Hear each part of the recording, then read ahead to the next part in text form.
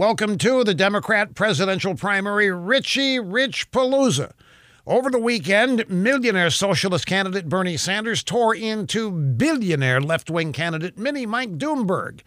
At a Democrat dinner in Las Vegas, Sanders blamed Mini Mike for implementing racist policies like stop and frisk when he was mayor of New York City. Sanders also attacked Bloomberg for opposing both minimum wage increases and higher taxes on the wealthy.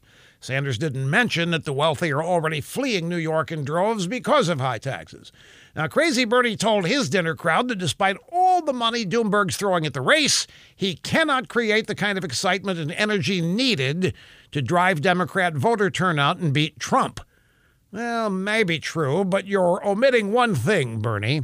Mini Mike is showing what money can buy. I mean, how do you think he's getting endorsements from some of the biggest black activists and politicians in the Democrat Party, despite his racist stop and frisk history?